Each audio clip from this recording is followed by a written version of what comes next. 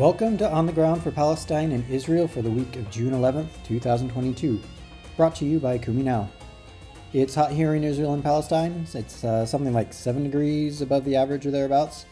But this podcast isn't about the weather, so I'm not going to confirm it. And please don't fact check me on that. But for the rest of the podcast, feel free to check my sources and let us know if we got anything wrong. We start with the news this week that Palestinian citizens of Israel have lost a prominent activist for women's rights and against violence. 28-year-old Johara Knifas from the northern town of Sfaram was killed in a car bombing Tuesday evening.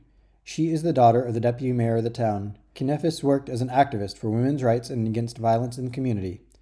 According to reports, police are investigating whether a relative of hers may have been involved in the attack and whether the bombing was linked to her work as an activist. They've apparently ruled out the possibility that the killing was related to her father's work. Last year, she gave an interview to Arab 48 in which she decried violence in Arab communities. Quote, "The phenomenon of violence is one of the negatives we face. We feel insecure in our society, and it hinders our progress in all areas of life and creates fear among members of Arab society."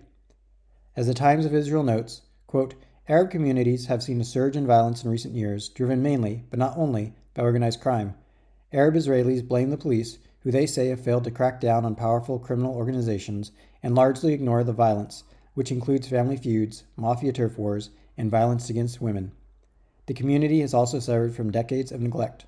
Hers was the 32nd murder in the Arab community this year, and the 5th woman." Second, Jordan's Ministry of Foreign Affairs and Expatriates has denounced continued settler assaults on the Greek Orthodox Patriarchate's properties in the occupied city of Jerusalem. The ministry was warning of repercussions after the Israeli Supreme Court recently ruled in favor of settler takeovers of 2 high-profile hotels in the Old City of Jerusalem, stressing its denial of the Israeli court's authority in the occupied Palestinian territories and in East Jerusalem. A ministry spokesperson affirmed Jordan's absolute rejection of all measures aimed at changing the identity of occupied East Jerusalem, including the Old City. Now, why should we pay special attention to what Jordan has to say about holy sites in Jerusalem? The ministry argues that Jordan has a role in protecting and tending to Muslim and Christian holy sites in Jerusalem based on the Hashemite custodianship. And what is that? Hashemite custodianship refers to the royal family of Jordan's role in tending Muslim and Christian holy sites in the city of Jerusalem.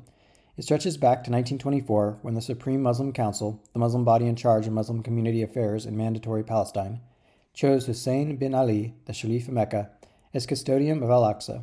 That custodianship has been administered by consecutive Jordanian kings. While Jordan lost the West Bank in the 1967 Six-Day War, the Peace Treaty of 1994 stated that Israel commits to respect that custodianship. As a result, it is a Jordanian trust that manages and maintains Al-Aqsa and the Dome of the Rock. And King Abdullah II participated in funding the renovation of Christ's tomb in the Church of the Holy Sepulchre in 2017. Third, on Thursday, Israeli forces shot Muslim teen Mohammed Fadel Tamimi in the village of Nabi Saleh, northwest of Ramallah. He was shot by a soldier in the head with a sponge-tipped bullet. Luckily, his condition has been described as stable. The soldiers also shot his brother in the same incident, and he is also stable. If the story sounds familiar, it might be because Mohammed has previously been shot in the head by Israeli occupation forces. On December 15, 2017, Mohammed, who was 15 at the time, was seriously injured by Israeli army fire when the soldiers shot him with a rubber-coated steel bullet in the face from close range. He was put in a medical-induced coma to treat his head injury and regained consciousness a few days later. It was his shooting that led to Ahmed Tamimi, along with her mother and cousin, approaching 2 soldiers outside their home. Ahed was filmed slapping one of the soldiers as she yelled at him. Ahed was later arrested in a night raid and served 8 months in prison before being released as part of a plea deal. In the past few weeks, we've pointed out a couple of times that the Israeli court system has ruled that flying the Palestinian flag is perfectly legal in Jerusalem. However, facts on the ground seem to say otherwise, with soldiers ripping flags off the hearse of a murdered journalist and confiscating flags from, and in many cases arresting people, raising the flag during the Israeli flag march. Well, now the Knesset is attempting to make the law match the practice. Mondoweiss reports that a bill banning the Palestinian flag passed a preliminary vote in the Israeli Knesset. Notably, although the bill refers to, quote, enemy flags, the only specific flag mentioned by the bill is the Palestinian flag. The bill must pass a further 3 Knesset votes before it becomes law, so it isn't officially law yet, but it is further evidence of the Knesset's goals in Jerusalem. Finally, we end our news from Palestine with some good news. Haaretz reports that for the first time in years, Gazans are enjoying clean seawater. Gaza's clean beaches come thanks to internationally funded sewage treatment facilities. Work isn't completely done, however, with the Hamas-run Environment Quality and Water Authority saying sewage dumped into the sea was now partially treated. That makes 65% of the beaches safe and clean. Of course, this good news comes after a report in January that Israel was unexplainably holding up shipments of parts needed for the work, pushing back the project by months as more and more sewage drained directly into the Mediterranean. In activism news around the world, we have two stories to note this week. First, the band Big Thief has canceled their upcoming July concerts in Tel Aviv. Tel Aviv is the home of one of the band members, and they'd previously played in Tel Aviv in 2017.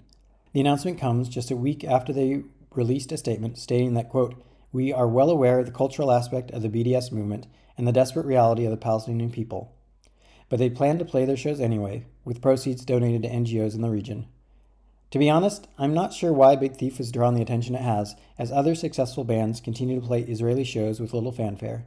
Finally, Palestine Chronicle reports that Hollywood's Mark Ruffalo has called out PayPal's discrimination against Palestinians. In short, PayPal has no problem doing business with illegal Israeli settlers in the West Bank, but it refuses to provide services to Palestinians in Gaza and the West Bank. Now, I wouldn't normally report on what a single actor says about Israel and Palestine, but he included a link to a petition, and that petition has been gaining a lot of traction. So please, take a minute to find that link in the show notes. I'll list it near the top, and add your name to it.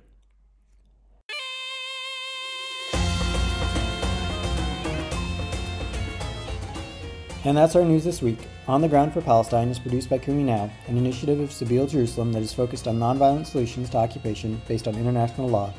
This week, Kumi Now focuses on tourism and pilgrimage in Palestine and how it is affected by the occupation. We have a webinar this Tuesday at 6 p.m. Palestine time with Rami Kassis, the Executive Director of Alternative Tourism Group. Remember, links to the stories mentioned in this podcast are always available below the video or in the show notes.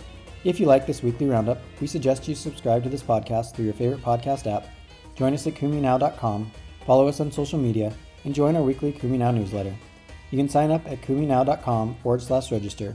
You can let us know what you think of this news roundup by emailing us at kumi@kuminow.com. We thank you for your role in activism for Palestine and Israel, for only together may we rise up.